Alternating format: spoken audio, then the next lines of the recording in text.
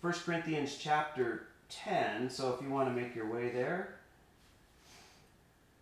we're going to finish up the chapter this morning and where we left off from last time, about verse 12. So let's go before the Lord in prayer. We'll pick it up there. Father, we do,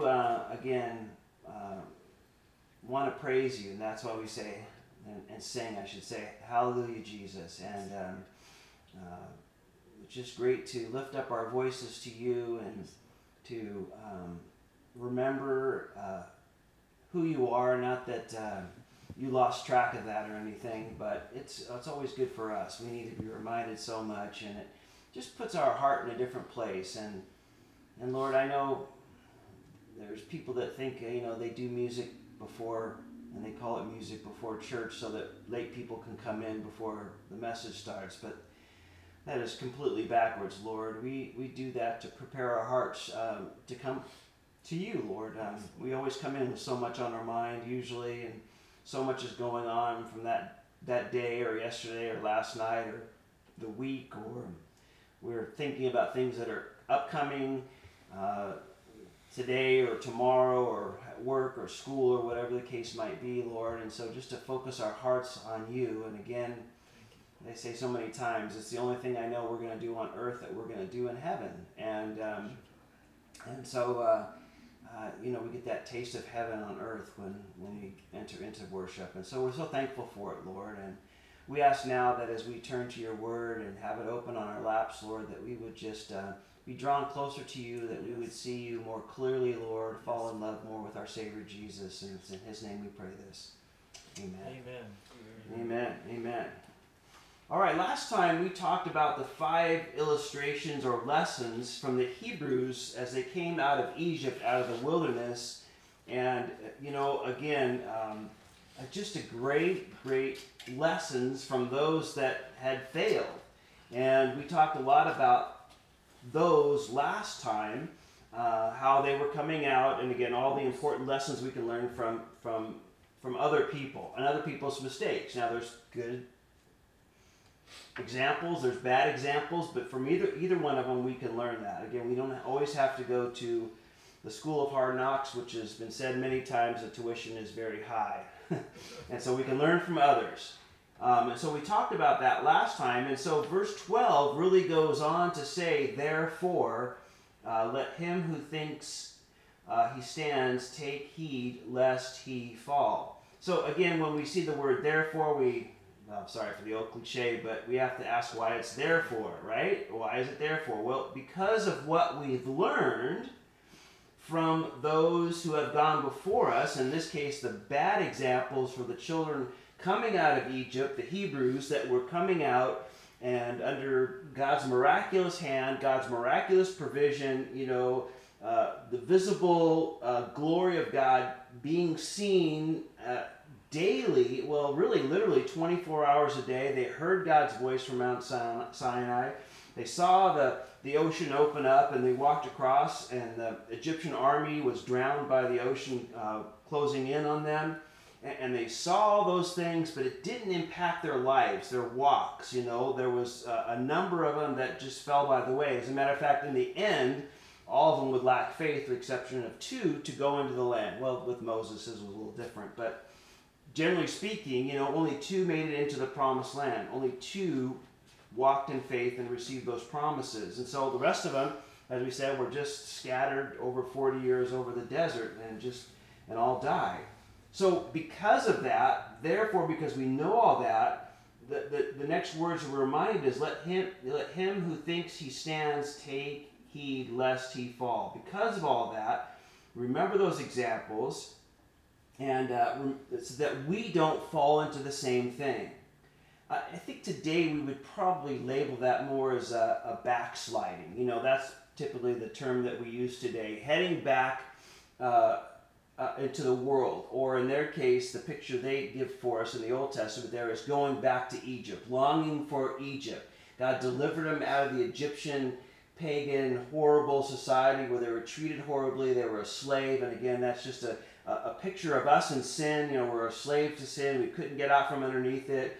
God delivered us and saved us. Of course, that's the type in the Old Testament there.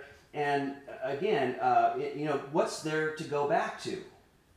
We need to keep that front and center, that there's nothing good to go back to here. We don't want to go, or as we like to say today, backsliding. I like this quote, and it says, talking about the children here, it says, they were all downward. They marked stages in the life of the backslider. Those 5 things we just talked about. The first observable trait of backsliding is a distaste for the Bible, the heavenly manna, and the craving for the spicier fare of the world.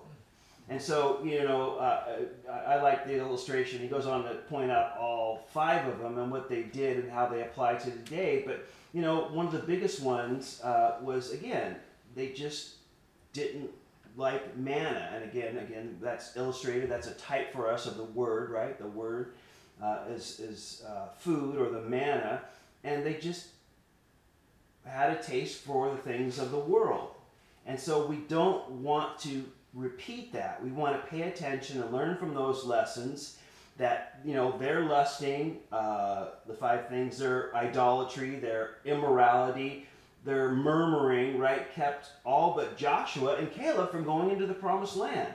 And so, again, we need to keep a watch on our own lives as well. Now, a lot of people say, wow, but it's so hard sometimes, and how can I do it? It's just, there's always that pull, there's always that, this, and it's just like this constant thing, and, why is it always so hard? And we just feel so defeated sometimes, and, it seems so difficult. And, when I think in those terms, it just kind of reminds me of Paul that he's talking in Romans chapter 7. He's even looking at that in his own life. Sometimes we think of that way. Why is it so hard? Why is it so difficult, Lord? Why does it, always have to be, we're working, we're in a race, we're walking, we're moving forward, isn't there any break in this and that? Can't we take a 2-week vacation from it or whatever, in our own minds? And, even Paul said that. I'll put that up there in Romans chapter 7. I think it's important for us to remember. And he says this, so I find this law at work. When I want to do good, evil is right there with me. For in my inner being I delight in God's law. But I see another law at work in the members of my body, waging war against the law of my mind and making me a prisoner of the law of sin at work within my members. And then he says this, what a wretched man I am. Who will rescue me from this body of death? And so, it's kind of, we get to that point too, I think, how there's just always this pull towards the things of the world. There's always this pull, if you would, in that picture back to the things of Egypt, to go back to the old, to go back to those things, to get involved in that. And sometimes we look at it with a very,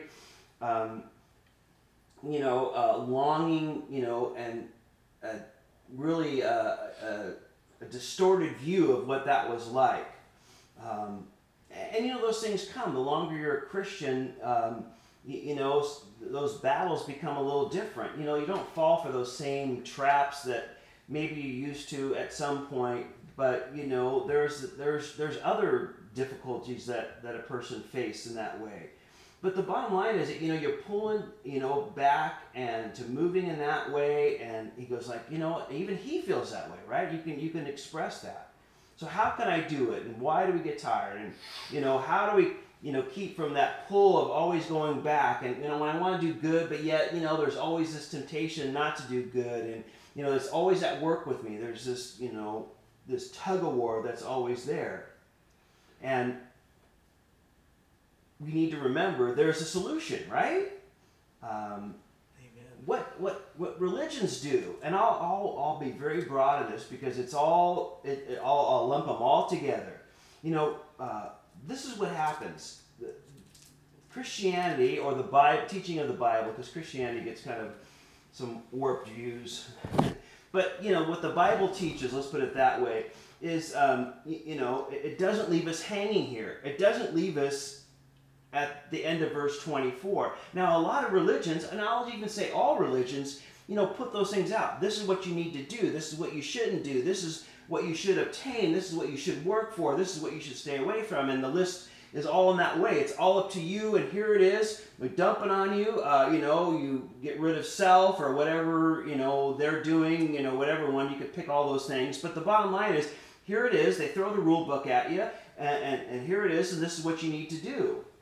And the difference between Christianity, or what the Bible teaches, and God doesn't just throw the rule book at you and say, figure it out, have a great day, see you later, do the best you can, and no, what the Bible does is what Paul says after this kind of low, like, man, how am I ever going to get out of this? How do I get out of this, total pulling back from the world and wanting to do this and doing things that are apart from the law of God and the Word of God and what I know the Word of God is.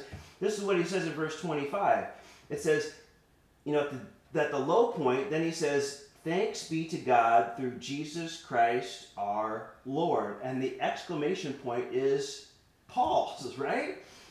You're right. It's not up to me. God doesn't just throw a rule book at me. He's not some religion where they throw the rule book. Here it is. Figure it out. Live it. Do it. This is the rules. This is what you got to play by. This is how you have to do things. And here you go. So figure it out and work it out and see how you do. That's not the way it is. Because thanks be to God through Jesus Christ our Lord. He did the work, and there is a solution. And he goes on to say, here are the words of comfort and encouragement that we need to hear, because that is a temptation to do the same thing that they did. And we don't want to do that. We need to be careful of that. But here's the solution, and it's verse 13. It said, no temptation has overtaken you except such as is common to man. But God is faithful. He will not allow you to be tempted beyond what you're able, but with the temptation will also make the way of escape that you may be able to bear it.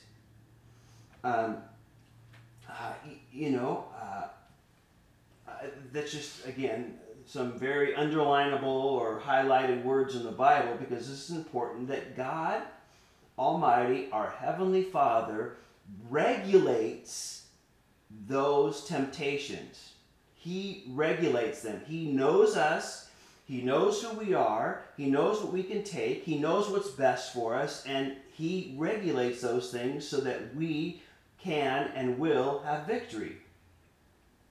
Now, I don't know about you, but I've known people over the years who will say, come up and they'll say, oh man, I just had so much temptation, and it's always temptation, and they think, and we can kind of think this way as well, I'm just tempted more than any other person, the temptations are thrown at me, and you just don't know how hard it is because the temptations are thrown at me all the time. And, I don't know, we can feel that way, and I know people that feel that way all the time, and, I always go back to this. You can remember those guys. I love the cartoon. I'll try to fight my impulses, but they keep asking for rematches. I love that. Or, snack foods are half off. And every time I try to fight temptation fights dirty. So, that's kind of the way we get that look, right? Oh, it's just awful. And every time, I fight it, they want rematches. And you get the comedy there. I think it's good. But the bottom line is here, he's saying temptation is common to everyone.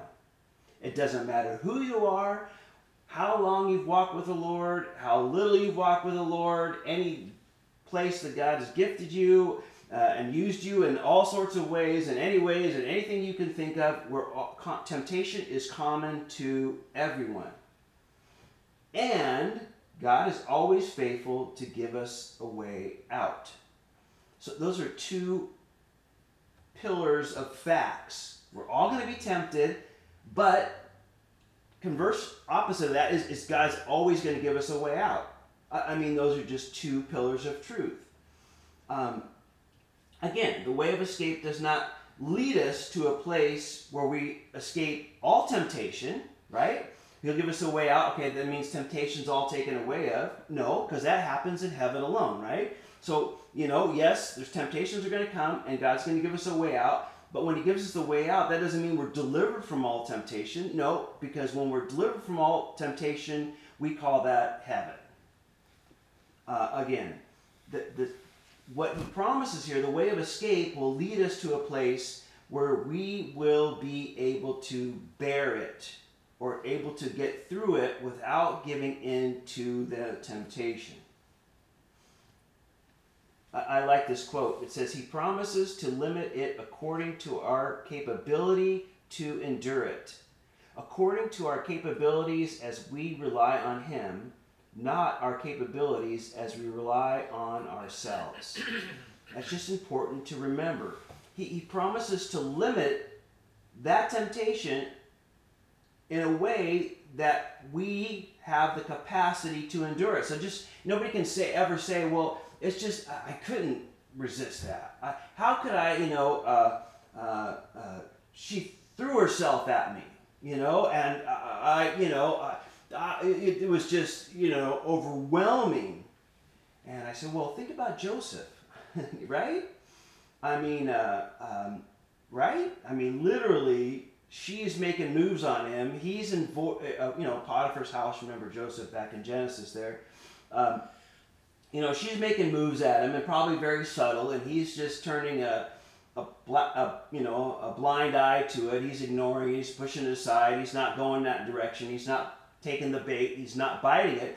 And so at some point, she just gets to the point, well, this guy's not biting on it. I am going to, have him bite the hook, line, and sinker, right? He's going to, if I do this, and I can imagine it was, very X-rated, what she did. I think it was very, sensuous and as sexual as it possibly could be. I'll leave it there. And yet, she, even to the point where she is, physically grabbing him, and he is, as soon as he sees all this and this happening, I imagine it all happens very quickly. He's out the door. I don't care what I'm leaving behind, my jacket or whatever. She can have it. She grabbed it. She can take it. I'm out of here, right? There wasn't a way of escape. And we need to remember that. He will give us a way out. Always has, always will. It's going to happen, but we have a way to escape. And it's never above our ability to escape it. It's just not overwhelming. Here's another quote I'll put on. I guess I'm full of quotes today, but it says, all temptation comes to us from one of three sources. Yeah. The lust of the flesh, from the lure of the world, or from the lies of the devil. It is half the battle to know the enemy. I like that. And, we kind of look at those three things a little bit differently. We probably name the second one, lust of the eyes. We'd say the temptation for Eve in the garden. But again, I like what he says, half the battle is knowing it. We just need to recognize this is a temptation. And that just, when we do that, it just helps us right then and there to navigate that. And I like that, because I think that's very true. It is half the battle. It's like, okay, this is a big temptation. And when we put that word and associate it with that situation or circumstance, when we think of the word temptation, it automatically takes so much out of that circumstance or situation or thought or whatever, however it's working down. And again, it automatically takes a lot of steam out of that. And we will be encouraged to do his will, because he will provide a way out. It basically boils down to this. I know it's pretty simple, but we can either give into temptation, or we can give into the Holy Spirit. That's just the bottom line. And again, we're reminded how to evaluate the temptation. It's common to man, but it is controlled by God. We need to remember that. And so there's a way out, there's escape.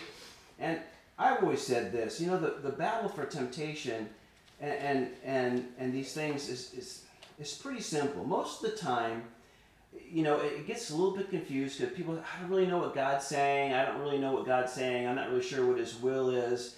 And I find that so much of the time that we know, the battle isn't knowing how the Lord is leading us, or the Holy Spirit showing us, or whatever the case might be like that.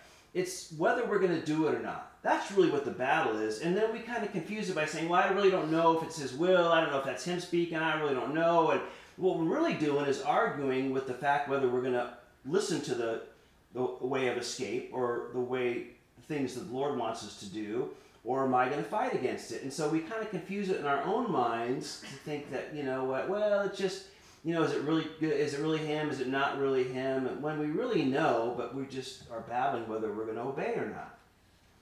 But we need to know that He doesn't throw the rule book at us and say, here you go, have a good day. This is what you got to do. No, He's with us every step of the way. And of course, you know, He gives us the Holy Spirit who dwells in the believer.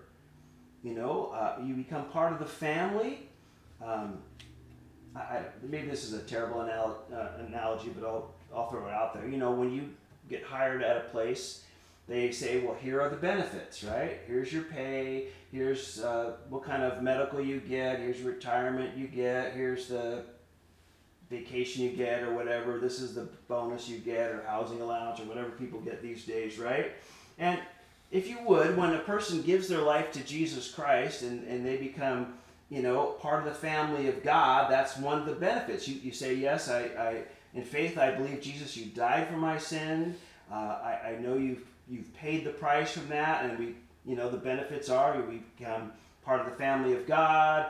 And one of the benefits, sorry, hopefully this helps us. I know the illustration breaks down at some point, but you know, is that we have the Holy Spirit in us to lead us and guide us 24/7. And, you know, we have it all. We really have it all. And so, again, remember, it will come. It's common to everyone, but God is the one who controls it and offers us always a way out. Now, it seems like he kind of changes gears a little bit, but he's going to roll back in verse 14 to what he has talked about previously in chapters 8 and 9, and it says, therefore, my beloved, flee from idolatry. I speak to wise men, judge for yourselves what I say. So again, in working in what we just talked about, and working in what he's talked about idolatry, and you know, doing what's right in front of people and what's best for them, and had to do with eating meat that was potentially or possibly offered to idols. Is that good? Is that bad? Do you have the freedom? Do you have the liberty to do it? And okay, you know, there's temptations that lead us down the wrong road. Paul would say, I laid aside my liberty. He talked about that in chapter 9. And now in chapter 10, he says this is people that just kind of gave into that, and they didn't, you know, think about others. They were just so self-centered, and, you know, didn't want to trust the Lord, and all that we talked about. And then he goes on to saying, you know, we need to flee idolatry. And again, you can't just think of this little statue where you know, offer a little food to it, or burn incense to it, or bow down to it, or whatever. But, you know, the bottom line is we need to flee any person, any activity, any hobby, any idea that gets in the way of our relationship with our Lord. That's what it means by fleeing idolatry. Anything that will get in the way of our relationship with Him, whether it's an idea, person, activity, hobby, whatever. You go down the list, job, this, that, relationship, whatever. If it gets in the way of our relationship, that is something that we are to flee from. And he says, listen, you guys know that. You guys know enough. You can see how right and true this is. And then he says in verse 16, the cup is of blessing which we bless. Is it not the communion of the blood of Christ? The bread which we break, is it not the communion of the body of Christ? For we, though many, are one bread and one body, for we all partake of that one bread. Observe Israel after the flesh. Are not those who eat of the sacrifices partakers of the altar?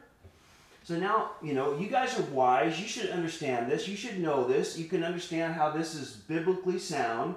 And he starts making an illustration with communion in the New Testament and the sacrifices in the Old Testament. And I'll read it to you in the New Living Translation because I think it's a little easier to maybe navigate this portion. It says what we just read. So, my dear friends, flee from the worship of idols. You are reasonable people. Decide for yourselves what I am saying is true. When we bless the cup at the Lord's table, aren't we sharing in the blood of Christ? And when we break the bread, aren't we sharing in the body of Christ? And though we are many, we all eat from one loaf of bread, showing that we are one body. Think about the people of Israel. Weren't they united by eating the sacrifices at the altar? So, going back to that subject of eating meat that was offered to idols, or again, and I may say this because I think that whole premise is something that, there wasn't a solid biblical, that there's not things that are solidly spoken about in Scripture. So what do we turn to navigate those things? And that's one of these things here, something that's not specifically talked about in the Bible, because those are not non-negotiable. Those aren't arguable. Those aren't something that you can kind of, the Lord showed me different. Sorry. It's not something you need to pray about. Scripture's pretty clear. You don't need to go and, no, Scripture tells you this, or says stay away from that, or whatever. We're not talking about those things. Those things are hopefully settled in our mind. But, again, how do you deal with this issue about eating meat that's possibly offered to idols? Some of you don't have a problem with it. Other people, you have a big problem with it. How do you deal with that? Well, he goes back to this whole thing, is that we're connected in one body in the church, just as they were all connected, if you would, in Israel in the Old Testament.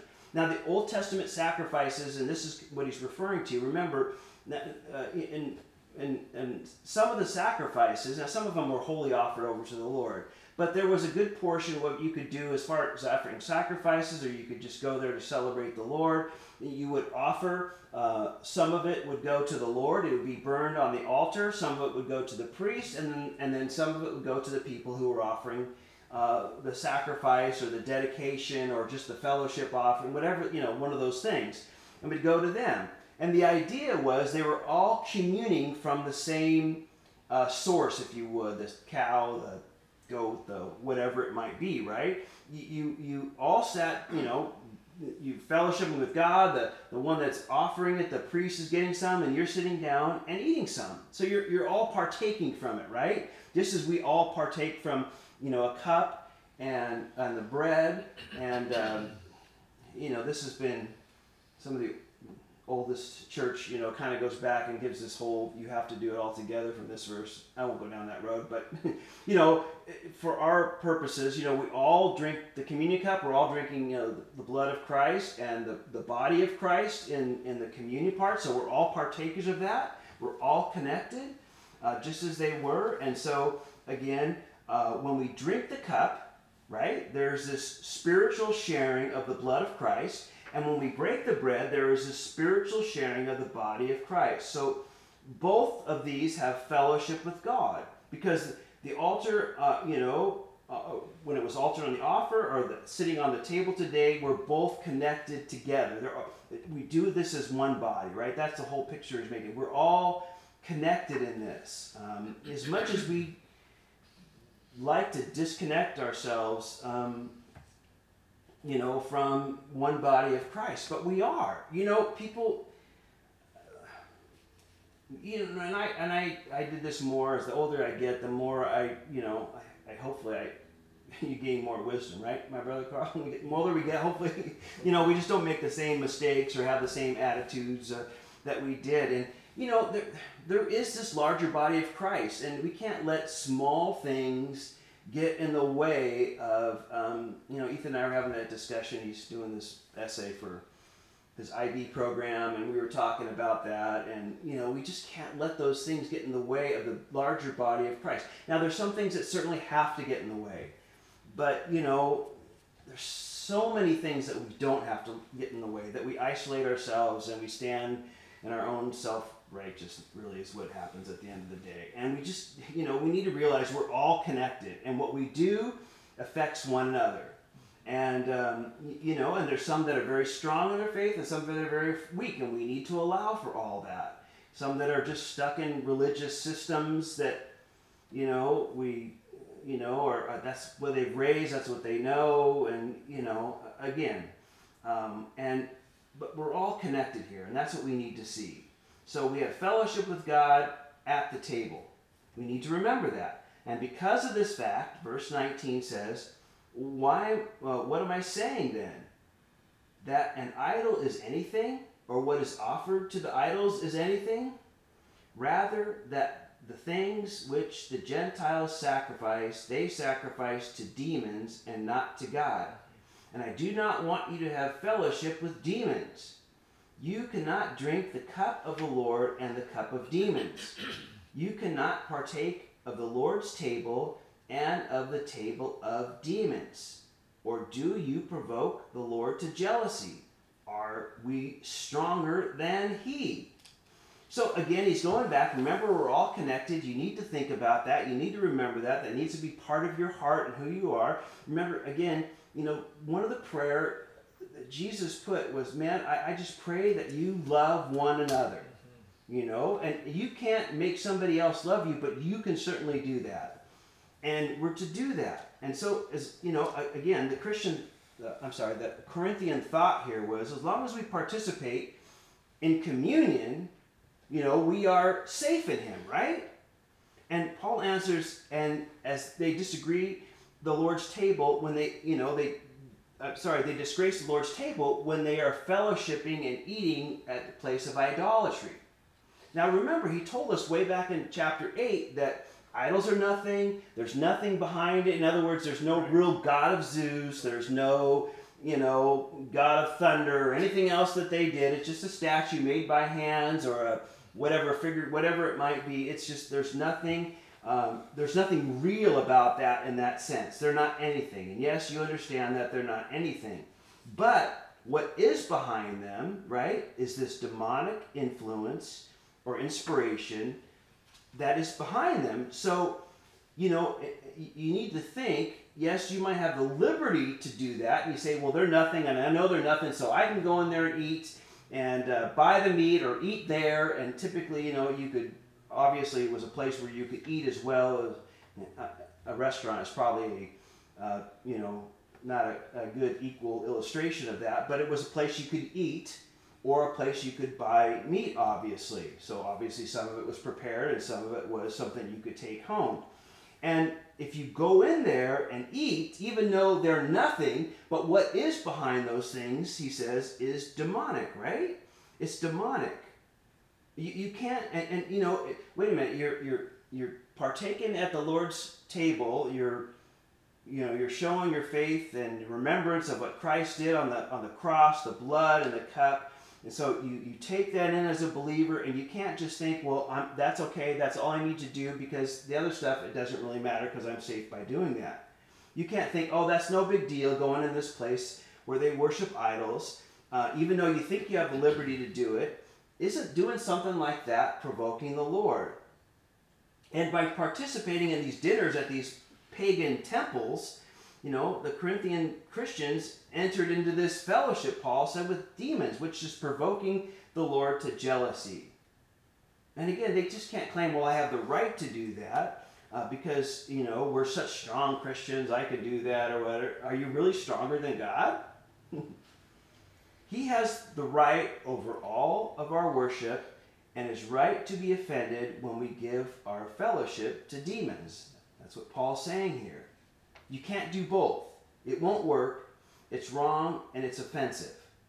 You need to think about that. You may think you're so wise and smart and you know better and this is not good and they're nothing and so I can go ahead and do it and I have the liberty and the okay to do that. And he says, to sit there and eat that and do that, it's offensive to our Lord. When you're sitting there like you're one of those people, who are there to worship and eat and do all that kind of stuff. It just speaks to us as believers. We do need to be careful what we participate in. If it's offensive to God, I need to consider that. There's some places that we just shouldn't be. And, he is speaking to things like that. This quote, I think, is pretty good. It says, "It doesn't matter that the Corinthian Christians didn't intend to worship demons at these heathen festivals and pagan temples. If a man puts his hand into the fire, it doesn't matter if he intends to burn himself or not. He is burned just the same." And that is the point he is making here. Just, we're all connected, and we all have to think of one another. And you can't just think, I get this get out of jail free card and do whatever I want to do because I have this communion with the Lord. And Paul's saying, because you have that communion in the Lord, you need to be careful of what you do and what you go into. It does tie back into that temptation. Why would you want to put yourself into that place where it's a demonic activity here? Just for a better cost, you're saving money, or because you don't think they're anything, so it's no big deal. And so what he does, and comes back to this overreaching principle of what we need to understand about all these things that, really aren't clearly talked about in Scripture, or things that aren't clearly, delineated in the Word of God. He says this: "All things," verse 23, "are lawful for me, but not all things are helpful. All things are lawful for me, but not all things edify." So the Corinthians focused on their own rights, with their own knowledge, and they really had this is the attitude they had. They really had this own question. What is the harm to me in this if I do this? Instead of asking probably the more important question is, what good can this be for me? How can that hurt, right? If I do that, how can that hurt? Rather than saying, how could that be good for me? How is this going to benefit my relationship with my Heavenly Father and with my Lord and Savior? I talked to a great brother, some time ago, and we were talking, and I was asking about his family and stuff, and he went on to talk about one of them, and I said, "Oh, how they doing?" And his answer to me was, "Wow, that person is and this is," and I quote this, "they're as far left as you could possibly be without crossing the line out of, the Christian faith." And, I thought that was just an interesting description. And it's just interesting to think that somehow that you can see this line somewhere, that's the end of it. This is the end, and anything on the other side of that is, you're outside the faith. And, a lot of times we like to look at it in those terms. Well, how close is it to that line? Or, I'm still within the boundaries, right? I'm still, you're driving down the highway, and I'm still in between the two lanes. I could be going like this, but as long as I don't hit the bumps on one side or the other, right, the lane markers, then I'm good to go. And but are you in that case? And people like to do that. Okay, I'm inside, so I'm okay. And they like to think in terms that way. Well, that's not so bad. I know, what's his face does that, or I've seen that, or I know that's not bad. I don't feel like that. I don't think it's a wrong thing, or whatever. That's not really a temptation. That's okay. And so, I have plenty of room before I hit the shoulder of the road, if you would. And again, it's just important for us to remember that, it's not about what I can do, but what's good for me.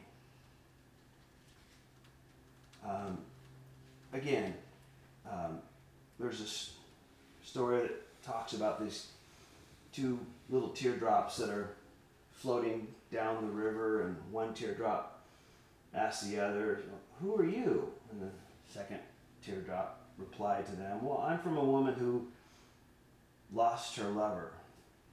And she responded, "And you?" And the first teardrop said, "Well, I'm from the woman who got him." We kind of look at things that way, right? It's bad, it's good, it's this, I got that, and it's going to be okay for me, and it's not going to be a big deal, and then it comes up pretty sour, right? Again, we do this all the time in our relationships. So, we think in these terms. We just need to remember that. We do think in these terms, and it's not foreign to us. You love somebody. They're close to you, whether children, parents, siblings, great long-term friends or something. We think about it all the time. Maybe not all the time, maybe not as much as we should, but we do think, okay, well, is this action, or how if I do this with them, or do this for them, or, do this thing, how is it going to affect our relationship, right? Well, I better not say that because it's just going to cause some problems, so I'm just going to let that go, right? Or if I just do this, it'll just be good, and it's not that big of a deal. It's not something I'd like to do or want to do, but I know it's just for the best, so I'm going to do it. I mean, we think of those terms all the time, right? We'll put away our pride, or our desire to, have our opinion expressed, or to not say something, or whatever the case might be. We'll do that in relationships. And again, that same sort of thing needs to really be applied to the greater relationship, which is with our Heavenly Father. Will this thing really be pleasing to Him? How will this be good in my relationship with Him? It's just better if I put this away, and then that way it's just better for our relationship. Or I should do this even though I don't really feel like, we work that way on relationships down here. How much more important should we work that in our relationship with our Heavenly Father? And again, instead of wanting to go forward with Jesus as much as I can and do as much as I want Him to do, and we don't want to have the attitude of how much can I get away and still be a Christian? How much can I get away with? It's just never the right approach. Oh, I'm still okay if I do this. I'm still okay if I live. It's just completely the wrong approach. That's what he's saying here. That's what we're being reminded of. And then he says in verse 24, let no one seek his own, but each one the other's well-being. In the end, just because something is fine for me doesn't mean that I should do it. All things, yes. Could they be lawful for me? Yes. Not all things are helpful. And not all things are good for me. And at the end, I need to think about not just me, but of somebody else, others in the body, those that are participating at the table, those that are, having the communion, if you would, the one body that we're connected to. I must consider the loving things to do towards my brothers and sisters in Jesus. It has to be. It just needs to be part of our lives and not part of, well, this is what I believe is what I think. Either you're on board with me or you're not. That's just, there's no place for that in the church. It's not. And so he finishes up with this principle here, going back to the food. He says, eat whatever is sold in the meat market, asking no questions, for conscience sake. For the earth is the Lord's and all its fullness. If any of those who do not believe invites you to dinner and you desire to go, eat whatever is set before you, asking no questions for conscience sake. But if anyone says to you, this was offered to idols, do not eat of it for the sake of the one who told you and for conscience sake. For the earth is the Lord's and all its fullness. Conscience, I say, not of your own, but that of the other. For why is my liberty judged by another man's conscience? But if I partake with thanks, why am I evil spoken of for the food over which I give thanks? So he basically comes up with this illustration at the end here. It's like, your coworker invites you over for this great 7-bone prime rib. And you sit down to eat this beautiful prime rib. It's mouth-watering. And then he says, yeah, I just got this from the Temple of Zeus the other day up the street. And man, it was offered to Zeus this morning, and it's on my dinner table tonight, and we're eating it. Paul says, no, it's not because you can't eat it. It's because you want to let them know it's for their sake that, I'm not going to participate in this. I'm not going to let anybody else oh yeah, Dylan was over at my house the other night and he was eating that meat offered to Zeus. Yeah, oh yeah, I told him. Yeah, I told him it was just offered that morning. In fact, I offered it and I grabbed a good piece of it because I knew it was a good cow or whatever, right? And, for what is said and for their conscience and what they think, and that's what he's saying here. I can't do that. Because there might be a weaker brother or sister whose conscience is objecting and say, man, wait a minute, that meat was sacrificed to an idol and you knew it and you did it anyway?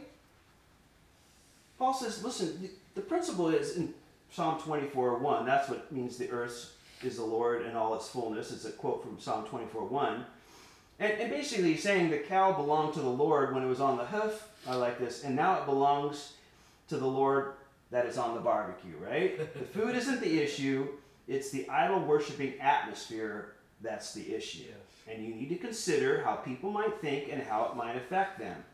And again, we have, I want to point this out as we, wind up here, because people will come up to you and they'll come up to me and they've done it for so many years and they'll say, well, that offends me. You doing that offends me. You doing that offends me. And I said this when we were in chapter 8.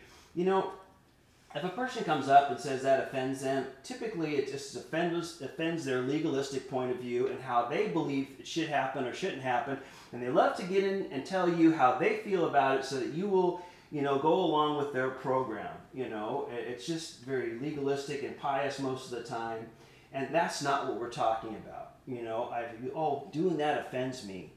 Well, so it's causing you to sin, because that's what we're talking about here. It's causing you to, for the people that are weak, that came out of those temples, and we talked about all this and all that, it's causing you to sin. I use the illustration of maybe, buying certain things at the store or something and see people seeing it, and then, oh man, it might, one that's struggling, the pastor's doing this, well, maybe I can do this. I was just, really involved in that, and when I came to the Lord, I'm not doing it, but I see them doing it, so maybe it's okay, and they go back and they end up stumbling over it. That's what we're talking about. Not about somebody that just, it's offensive to them because that's their point of view on something, and they want you to recognize that and live by it. It's offense that causes someone to stumble, to lead them to sin. And none of our behavior should ever encourage another one to sin. That's what's the point here. And here's the principle, and this is here clearly how we deal with everything, that comes into that realm of not really spoken of clearly in Scripture. Verse 31 says this, therefore, whether you eat or drink or whatever you do, do all to the glory of God. Give no offense neither to the Jews or to the Greeks or to the church of God.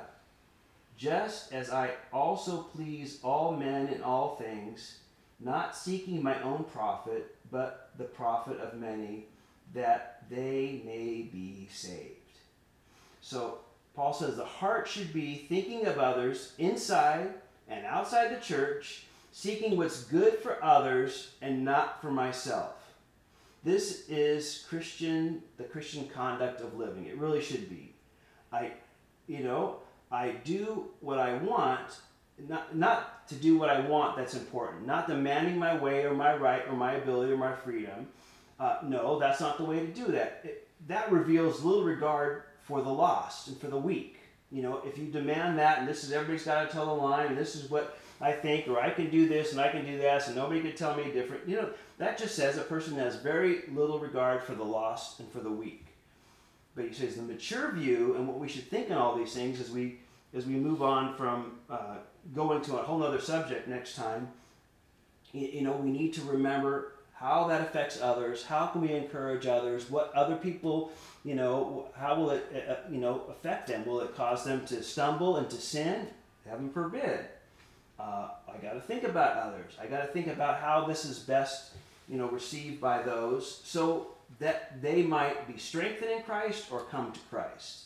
That's the mature view, and I put aside anything that would hinder that.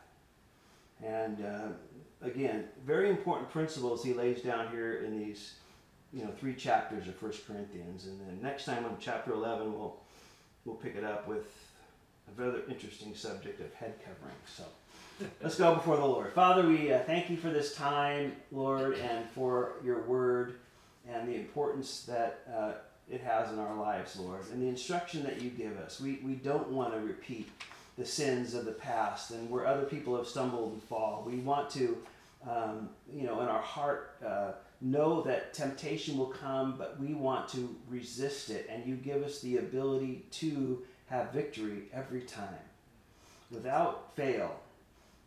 And so, Lord, because of that, we need to think about others. And we need to think about how my decisions and my talking and my way of thinking affects others in the body, because that's the mature Christian point of view, and not about what I think and what I feel, and everybody can either love it or lump it or any of those other things, Lord. We don't want to have that heart. And help us to mature in that and grow into that. We're all connected. We're all connected in one body in Christ, and others are just pretty weak and don't know much for whatever reason, Lord. But we want to think about them. We want to think about people that have heard the gospel and never made a commitment to it, and how my actions or inactions or my thinking or way of doing things will impact them as well. Because we want them to come to know you. And heaven forbid that my arrogant or prideful or self-centered attitude would get in the way of that. And yet, sadly, it does in my life sometimes. And I'm sure my brothers and sisters can agree with that. But we want to put that aside and walk, if we would, the higher road, Lord. And we thank you for these instructions, and may we just apply them to our hearts and to our lives. For we ask this in Jesus' name. Amen. Amen. May the Lord bless you guys.